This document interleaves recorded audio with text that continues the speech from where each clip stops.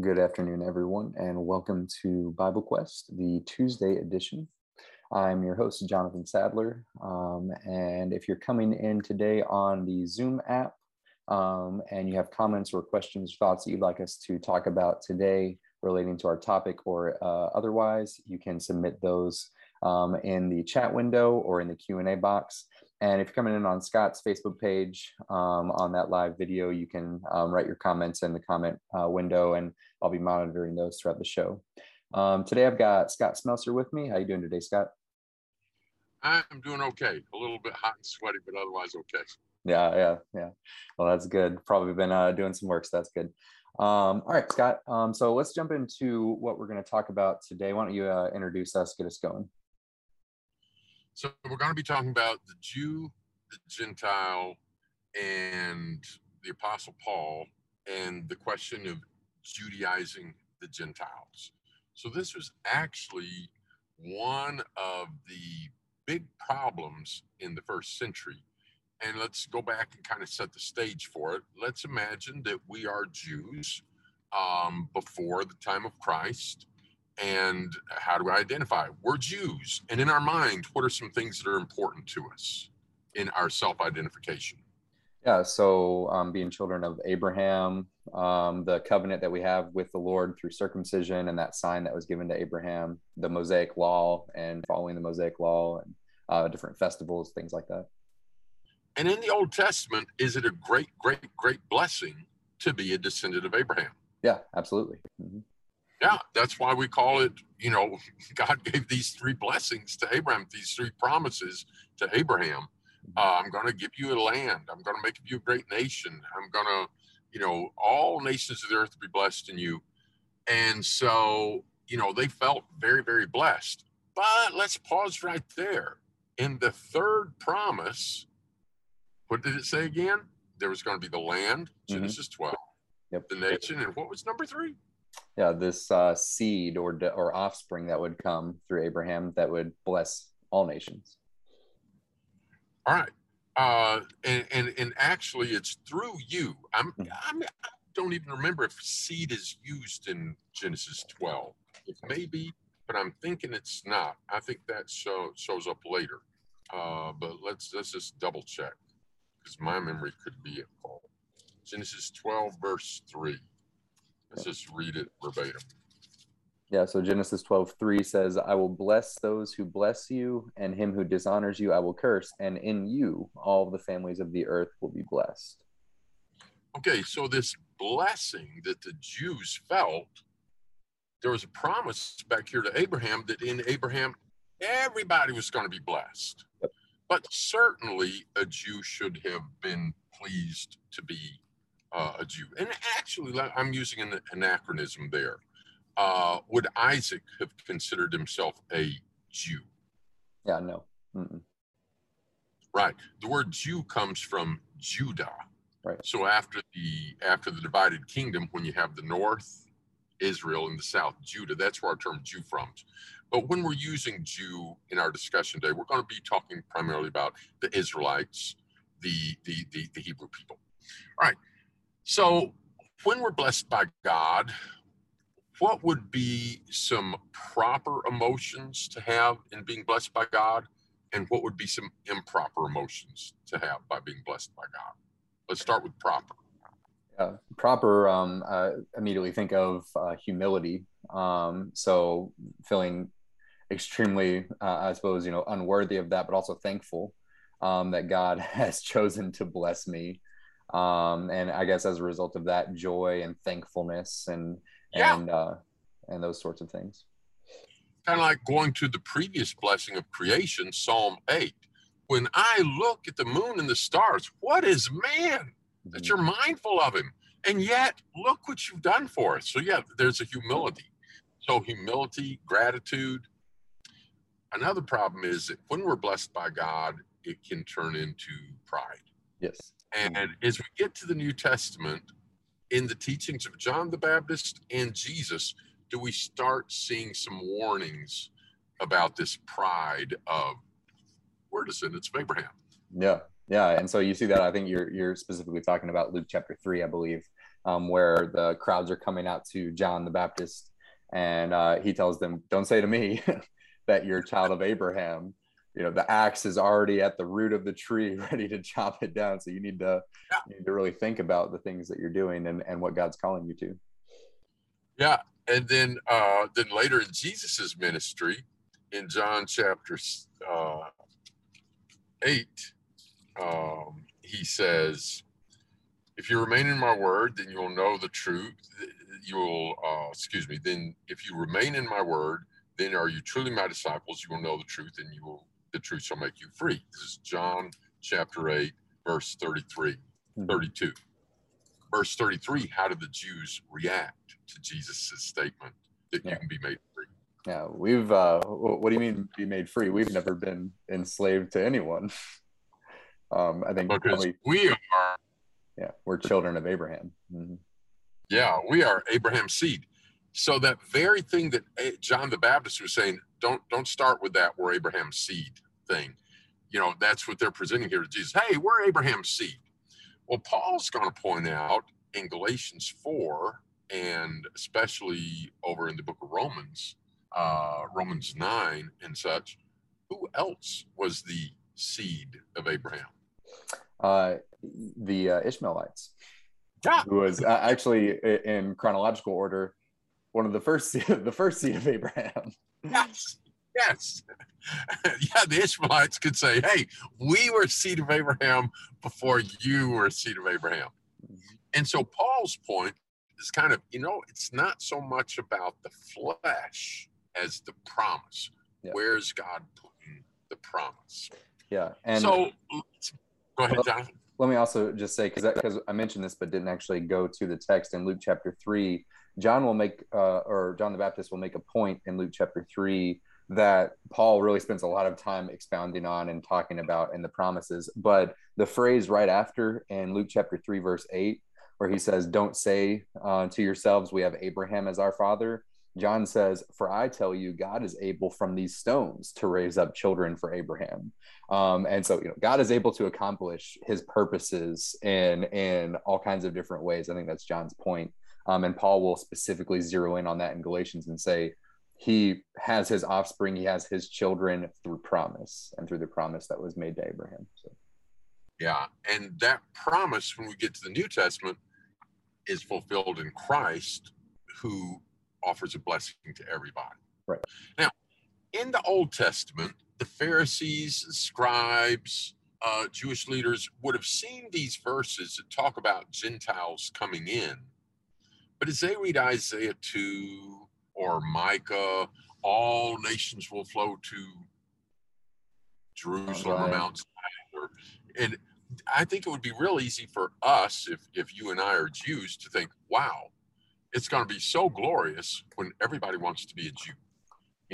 Everybody will come and be circumcised. Everybody will, be headed to the temple. Everybody will be offering animal sacrifices. Nobody will be eating pork.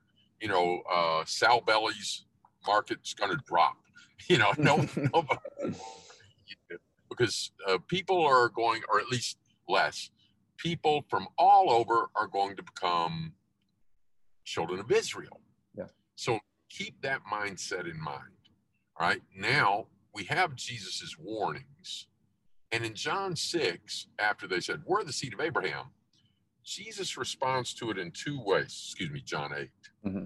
He acknowledges that they are physically children of Abraham, but then he talks about who they are spiritually. And who does he say they're the children of spiritually? Yeah, so let me find the verse exactly. He says Satan, but where is that? Sorry, I have a new Bible, so trying to figure out where the verse is. It's not on the same part of the page. Verse 44. Yeah, so John 8, verse 44, he says, "You are of your father the devil, and you will do as your father desires. He was a murderer from the beginning, and he will not stand in the truth because there is no truth in him." Yeah. All right. So Jesus sends out the disciples, and in Matthew 10, what we call the limited commission, he said, go to the house of Israel. Don't go to the Samaritans. Don't go to the Gentiles. Go to the house of Israel. Now, he also said, I have sheep not of this flock. But at that point, go to the house of Israel. At the end of Matthew 28, go to all nations. Acts chapter 2, thousands of people are gathered in Jerusalem from all sorts of nations. Yep. But they're all what kind of people? They're all Jewish. They're there for Pentecost. Right. Jews and proselytes. Yes. So let's go to Acts chapter 2, and we've got Jews and proselytes here. And what is a proselyte? That's somebody that's born a Gentile, but they have converted to Judaism. Yep. And for a man to convert to Judaism, what did he have to do? Specifically. Be circumcised. Yeah, be circumcised. And so these people were. Now, the Jews were fine. It wasn't just a racial thing. It's, I'm going to look down on you because you were born a Gentile. They were quite happy with Gentiles that converted to Judaism, that followed Mosaic kosher laws, abstained from work on the Sabbath, and got circumcised. We can tell that in a couple of ways. One, what did Jesus criticize the Pharisees for in Matthew 23? You go over sea and land to make one proselyte. But when you've done so, you've made him twice as the son of hell that you are. Yeah.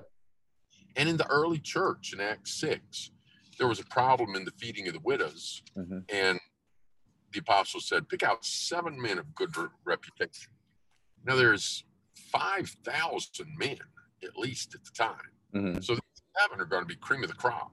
Right. And 6 of them are naturally born Jews. But what was Nicholas? Yeah, he was a proselyte. So that's Acts chapter 6 and verse 5. He was a proselyte from Antioch. Yeah. So when we talk about Cornelius being, a first Gentile convert, Nicholas was born a Gentile, as were many others that had been present on the day of Pentecost. But they had converted to Judaism, and then they believed that Jesus was the Messiah, and they became disciples of Jesus. Right. Jews were fine with that.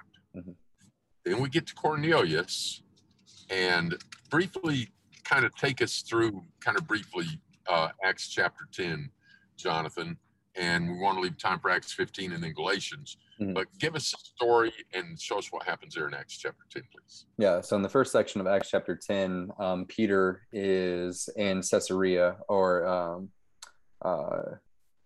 he's actually in Joppa. And there's a Gentile named Cornelius in Caesarea who is a good guy. He's well spoken of by the Jews. He's a devout man. He prays to God. He gives alms, all those sorts of things. But he gets a vision from an angel that tells him he needs to send for Peter so that he can hear what the Lord requires of him. Peter then gets a vision as Cornelius sends him in to go find Peter and bring Peter to his house. And Peter has this vision of the blanket that comes down with all the unclean animals in it. And it happens 3 times.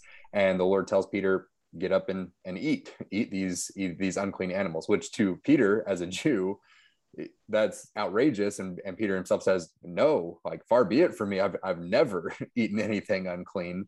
And the Lord responds in verse 15 of Acts chapter 10, saying, what God has made clean, do not call common. And it says that Peter's confused by that. He doesn't really understand the point. Then the Gentile men show up at the house that Peter's staying in Joppa, and they tell him the situation, that Cornelius is well spoken of by the Jews. He was told to come and send for you.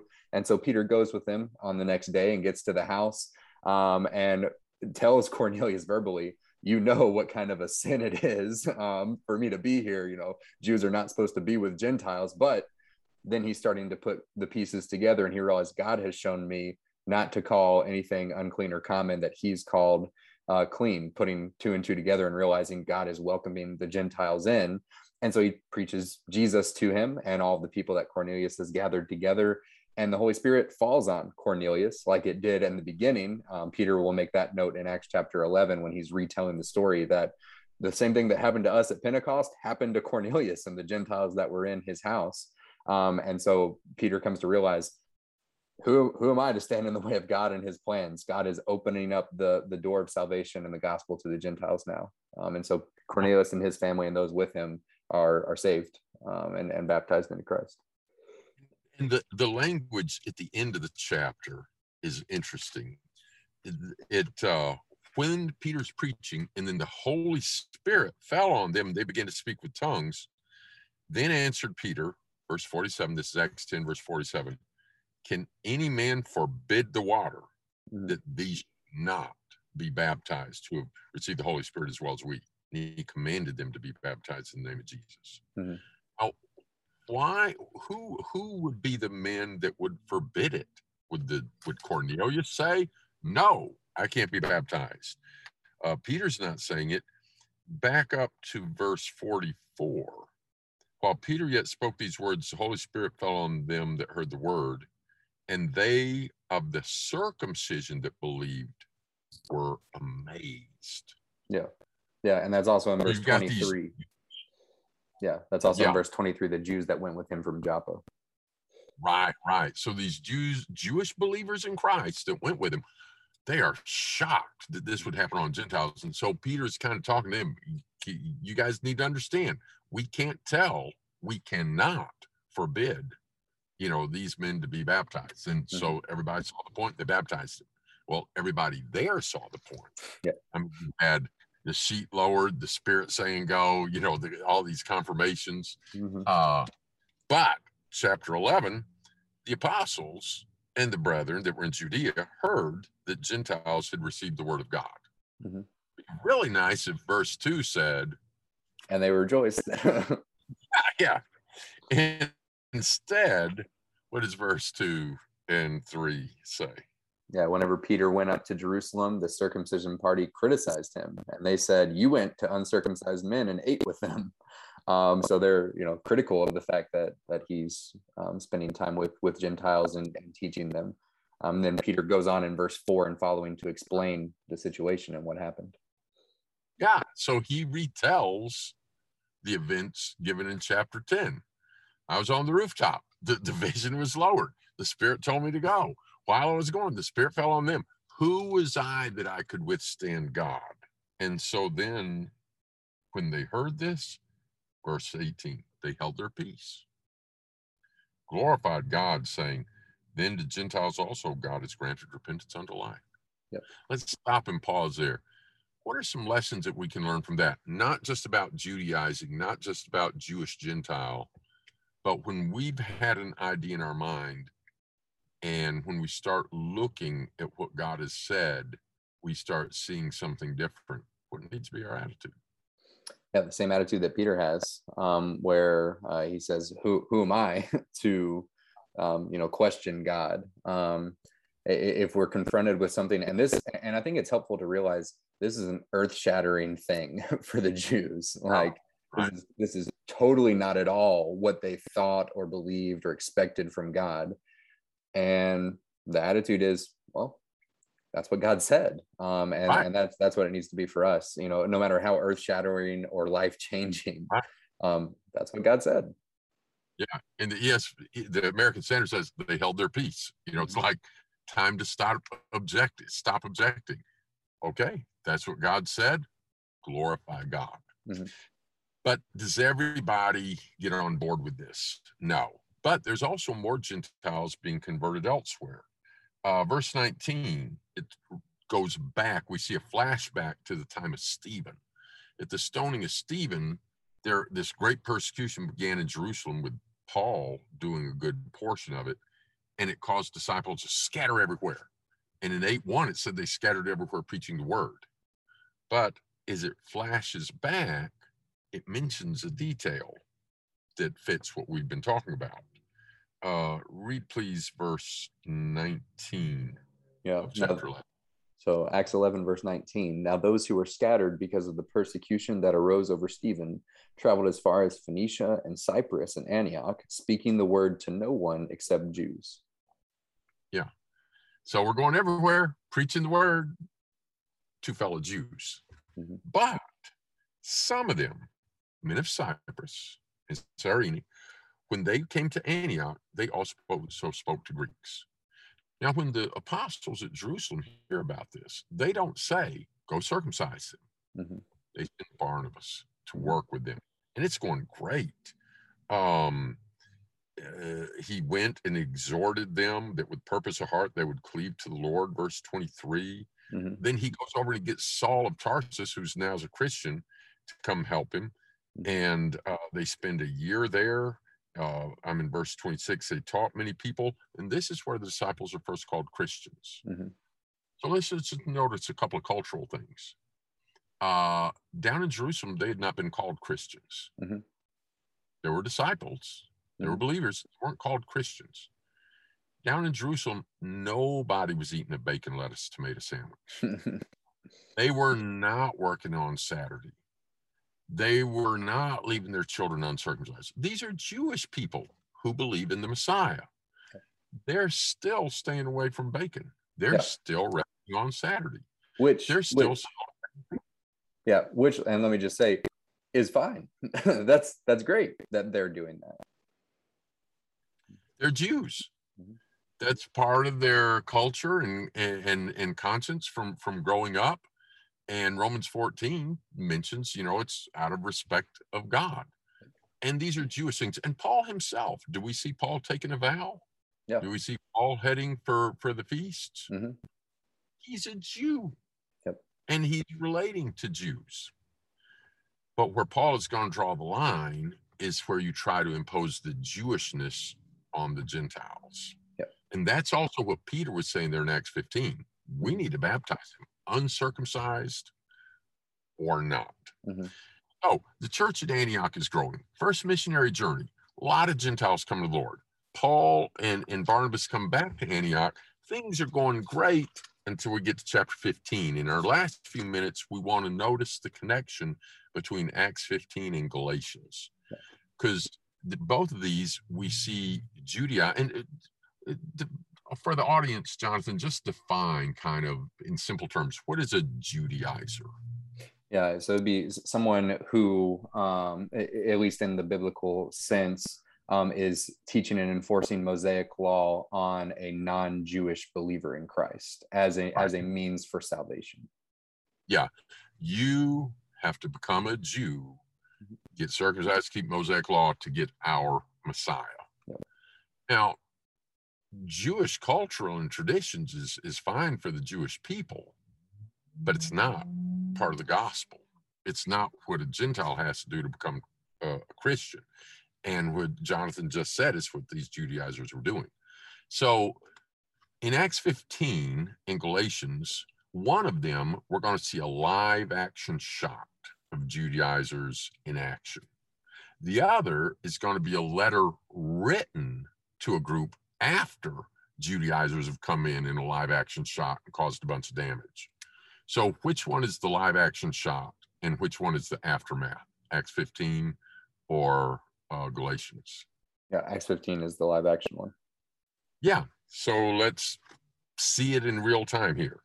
Acts 15. Everything's going great. Things are going good. This is up in Antioch of Syria. Certain men came down from where? Judea, with the capital of Jerusalem. And they taught the brethren, Gentile brethren, up in Antioch, what? Verse 1. They said, unless you are circumcised according to the custom of Moses, you cannot be saved. Yeah, you're not even disciples. You're still in your sins. Mm-hmm. You have to get circumcised after the custom of Moses. Well, Paul and Barnabas disagree with them. And the disciples are hearing Paul and Barnabas say one thing, they have reason to believe them, but the Judaizers are apparently giving the impression, at least, if not worse, that they speak for the apostles in Jerusalem. Mm-hmm. And they probably gave it like we're from something along the lines of, we know the real apostles, and in Jerusalem, they agree with us. Mm-hmm. And so, well, Barnabas say no, but these guys from Judea say yes. And the reason I think we can be confident that they've kind of given an impression along that line, whether outright lying or just conveying it, is that when the apostles at Jerusalem write to the Christians at Antioch, they say, we understand some fellas from down here went up and we did not tell them to do that. Yep. You know, and you can ignore them. Yep. So there's an element here of speaking for the church, the apostles at Jerusalem when they weren't. Mm-hmm. Okay. So so Paul and Barnabas sent down to Jerusalem, where this is supposedly from. Well, on the way, they go through Phoenicia and Samaria, talk about how the Gentiles have become believers. Everybody's happy. At Jerusalem, they get up and they say something about it. And what do we find in verse 5? And verse 5, some of the believers that belonged to the party of the Pharisees stood up and said it's necessary to circumcise them in order to keep the law of Moses. Yeah, so two things. And first off, it's necessary. This is not an option. This is not good advice. This is not, you might want to consider this. It's necessary. For what? For salvation. You know, back in verse 1, unless you're circumcised, you can't be saved. So it's necessary to have them circumcised. And what else? Keep the law of Moses. Right? So then they have a lot of discussion about it. And Peter gets up and just briefly either read a verse or two or just summarize here from Acts 15. What's Peter's main point?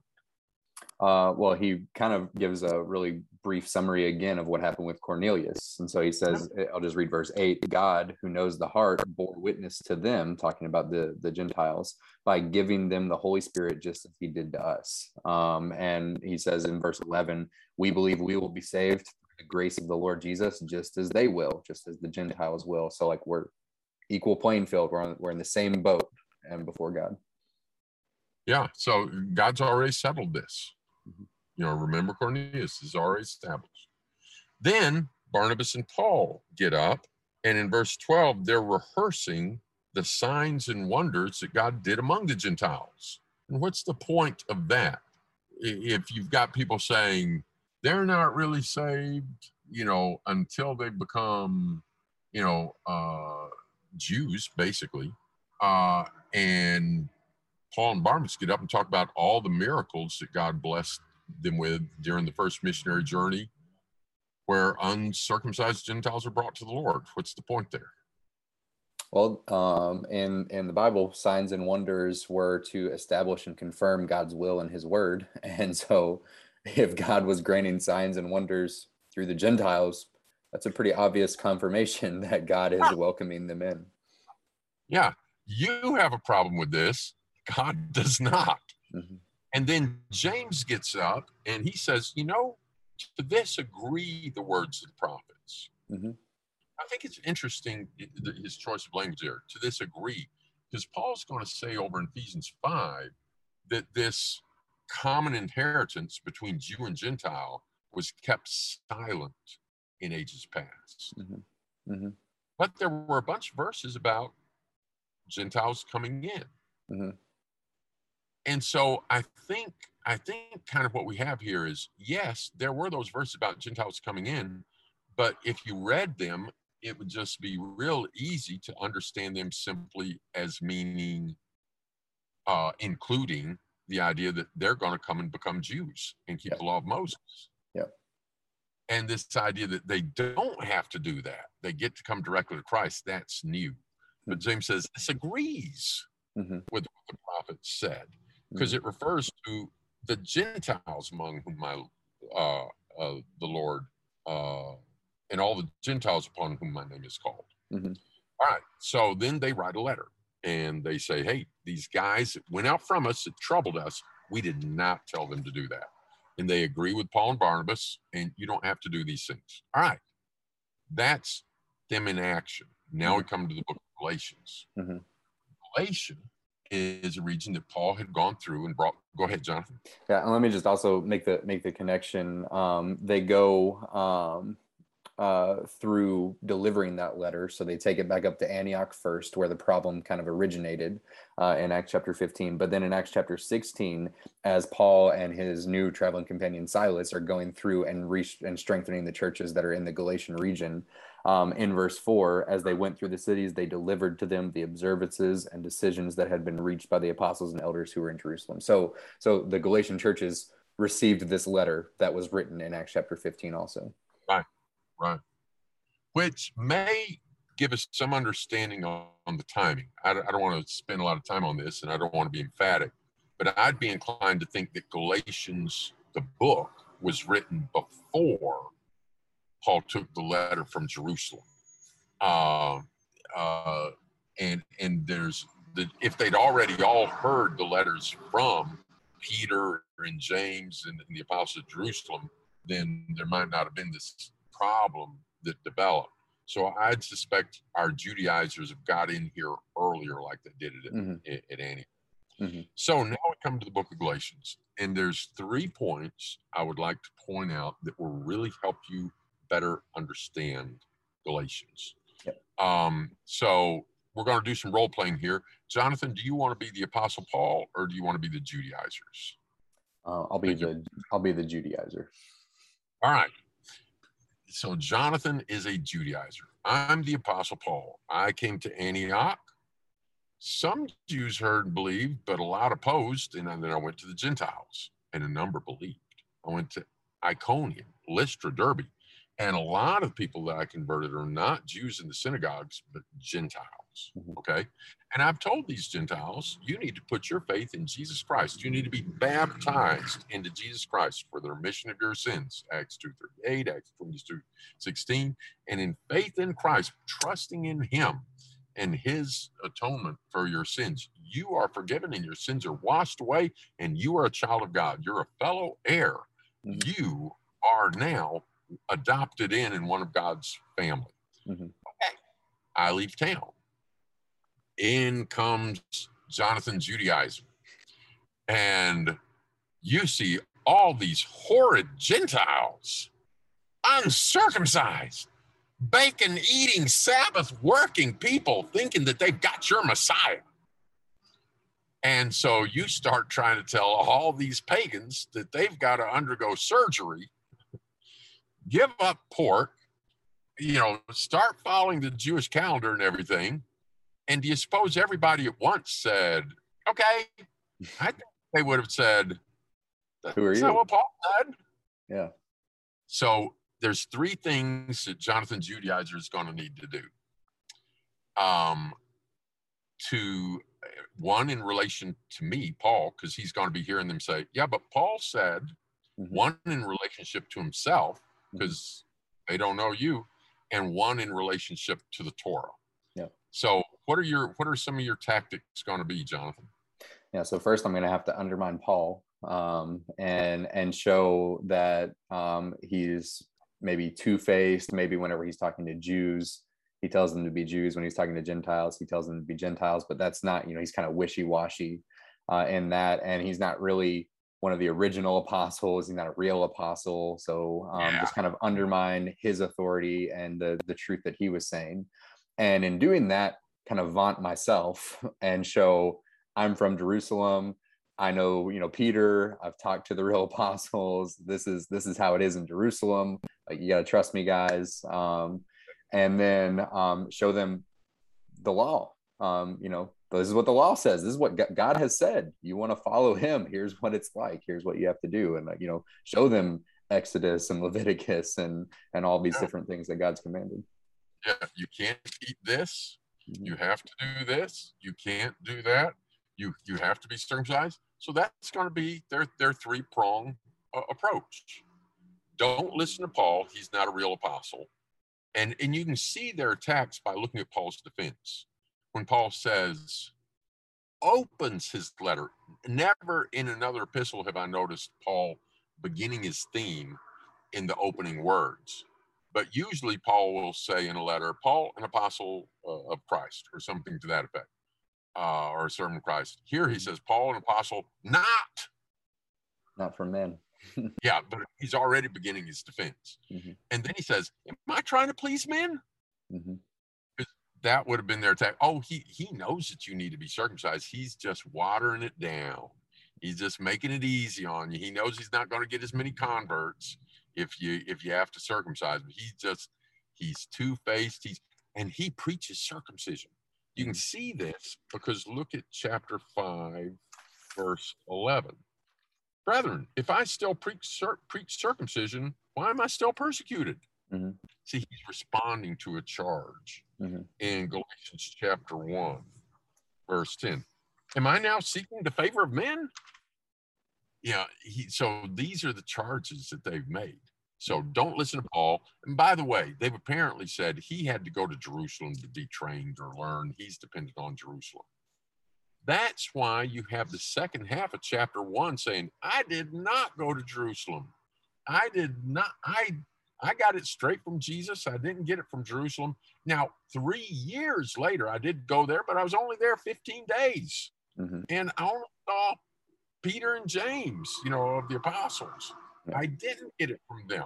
Mm-hmm. So why is he saying all that? Because they've said this. So discredit Paul, and then, like Jonathan said, vaunt yourself, and then point to the Torah. Mm-hmm. All right? Remember those 3 points. It will make the book of Galatians much, much more vivid and easy to remember. Yeah. And Jonathan, how would you feel? You're the Judaizer, but Mm-hmm. I'll the switch roles here, change hats. Yeah. Imagine you're Paul. How would you feel? How much did you sacrifice, and what did you go through to get the gospel to these Galatians? Well, specifically in Lystra, I was stoned. So, which is one of the cities in Galatia. So, a whole lot of sacrifice. He'll say, and I don't know, this is just my opinion. Maybe this isn't what he means, but at the end of Galatians chapter 6, verse 17, he says, from now on, let no one cause me trouble. I bear on my body the marks of Jesus. I think maybe calling back to the stoning that he experienced in Galatia, like, remember the sacrifice that I've made, that the effort that I've gone through in liberating you and bringing you in and telling you the truth. And so he starts in Galatians 1 amazed or astonished that, like, I can't believe that you're leaving the gospel. Yeah. And after all that he went through to bring them to freedom in Christ, now they're going backwards. Mm-hmm. Into trying to become Jews and be justified through Mosaic law. And so he's upset about this. In most letters, Paul to churches, Paul will introduce himself, Paul an apostle, identify who, we sign at the bottom, they would kind of sign at the top. Mm-hmm. Paul too. And then he would say grace, mercy, peace. And then within the first chapter somewhere, usually very early, he says, I thank God for you. Yeah. He doesn't do that in Galatians. He's pretty upset. Instead of saying, I'm always giving thanks for you, he says, I can't believe how quickly you left it. Mm-hmm. And then he gives an example. And he says, look, and it's not that they preached another gospel, only there are some that trouble you, and they're preaching a different God. It's not the real gospel, it's a perverted gospel. Mm-hmm. And he gives this analogy. Even if it was an angel from heaven, mm-hmm. you shouldn't listen to a perversion of the gospel. Yeah. Now, why does he say an angel from heaven? Some have speculated this is a reference to the view of that the old covenant came through angels. I don't think that's what this is. Mm-hmm. Yeah. I think this. Go ahead, Jonathan. Seems to be hyperbole, maybe kind of similar to what he does in 1 Corinthians 13, talking about the tongues of angels, and saying, like, I don't care who it is. I don't care if they're directly from heaven. This is the gospel, and there's no variation.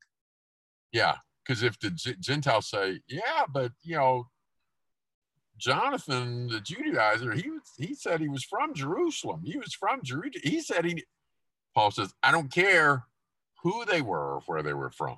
If it's a different gospel, don't listen to it. Then he starts about the attacks himself. I'm trying to please men. Wow. If Paul's goal was to just please men and not be in trouble with anybody, he did a really spectacular bad job of it. Mm-hmm. He's going to be beaten and beaten and beaten and stoned and beaten and beaten and beaten and jailed and jailed and jailed and killed. Mm-hmm. And there has been some two-facedness going on. And when some Jews quit eating with Gentiles, including Peter, who stood up in front of everybody and defended the Gentiles. Paul. Yeah. So we see how he's dealing with, they vaunted themselves. And he talks about in chapter 4, they seek you so that you'll seek them. Mm-hmm. The Jews enjoy being in that position of, you need to come through us, kind of. Yeah. In fact, at the first Gentile, at Antioch of Pisidia, do you remember? Paul spoke to them on the Sabbath. People said, we'd like to hear some more. The next Sabbath, the whole city turns out, a lot of people from the city turned out. And when the Jewish leaders saw all these Gentiles coming and Paul offering it to them, they were filled with what? Jealousy. Yeah. Mm-hmm. They preferred it where you've got to come through us and become a Jew. Yeah. Right. So Paul has to deal with the attacks against himself, and he has to deal with their vaunting themselves. But then there's all the references to the law. Mm-hmm. So there's one chapter in Galatians where Paul quotes from the old law over and over and over and over. Yeah. And that's chapter 3. Mm-hmm. Yeah. Paul goes back to the law and reminds them that Abraham believed God and it was reckoned to him for righteousness. And he says in verse 7, those that are of faith are the sons of Abraham. Verse 8, the scripture, foreseeing that God would justify the Gentiles by faith, preached the gospel beforehand unto Abraham, saying, in you shall all nations be blessed. Then he goes to the old law that if you don't keep the law, you're accursed. And he goes through and he builds this case that and he said these original promises are not changed because of the law of Moses that came over 400 years later. Yep. And so he ends chapter 3. Maybe Jonathan, just take us maybe 23 through 29, please. Yeah, so Galatians 3:23 says, now before faith came, we were held captive under the law, imprisoned until the coming faith would be revealed. So then, the law was our guardian until Christ came, in order that we might be justified by faith. But now that faith has come, we are no longer under a guardian. For in Christ Jesus, you are all sons of God through faith. For as many of you as were baptized into Christ have put on Christ. There is neither Jew nor Greek. There is neither slave nor free. There is no male and female, for you are all one in Christ Jesus. And if you are Christ's, then you are Abraham's offspring, heirs according to the promise. And so he just a couple of phrases that really stand out that kind of echo what we've been talking about. In verse 28, there's neither Jew nor Greek in Christ. And in verse 29, his kind of closing point in chapter 3, if you're in Christ, you are Abraham's offspring. You're a part of that promise, just like what John said in the beginning when we talked about in Luke chapter 3. John said, God is able from stones to raise up children from Abraham. He's able from Gentiles to raise up children from Abraham also. Yeah, that's a good way to sum it up. Yeah. And so these 3 points to help remember in Galatians: criticize Paul, he's not a real apostle. He got it from these guys, he got it from Jerusalem. Vaunt themselves and then go to the law. Paul, on their vaunting themselves, he points out to what some of their motives were, trying to get people to go through them. And he said, I don't care who they were or where they were from. If they're perverting the gospel, don't listen to it. And that matches with Acts 15, when the apostles said, hey, we heard that some from down here went up there, troubling you with these words. You don't need to pay attention to that. Mm-hmm. And then defending himself. No, I didn't get it from Jerusalem. I got it from the Lord. Mm-hmm. It just trumps it. I got it from the Lord. In chapter 2, he says, by the way, 14 years later, I did go down there and talk with them about this, and they agreed with me. But that's not what made it right. He'd already gotten it from the Lord. Mm-hmm. And chapter 3, look, before the law of Moses was ever given, we had this promise. You guys were already where you needed to be. Yep. Well, thanks for helping us go through that, Scott, today. And thank you to our audience for tuning in with us. One thing that I'll notice as well, our intention in going through that is hoping that hopefully that will aid you in understanding Galatians. a little bit better, understanding the context and seeing what Paul is talking about to kind of know what's going on. And an observation that I'll make is I think that's really helpful with almost all of the books in the Bible and the letters. Like, why was this written? Who is it written to? What's the purpose? What's the background?